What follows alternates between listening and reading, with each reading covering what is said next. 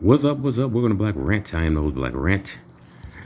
Down here in Florida to put my mother in the ground since they don't like to actually cremate. And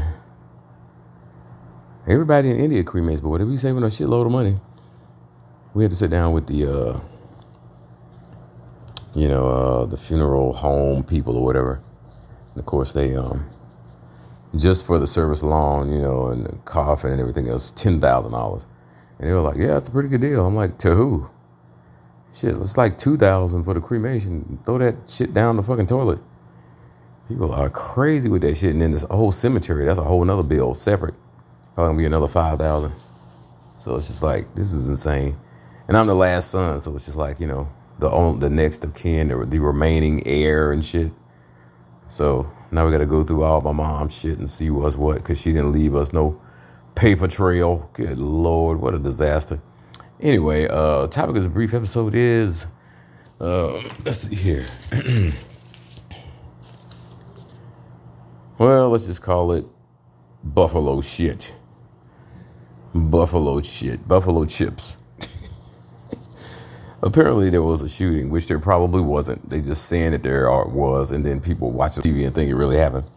But it's just another ritual. Supposedly it's some 18-year-old, that's 666, 6 times 3, 666, named Peyton Gendron. Gendron. It's a French name or whatever.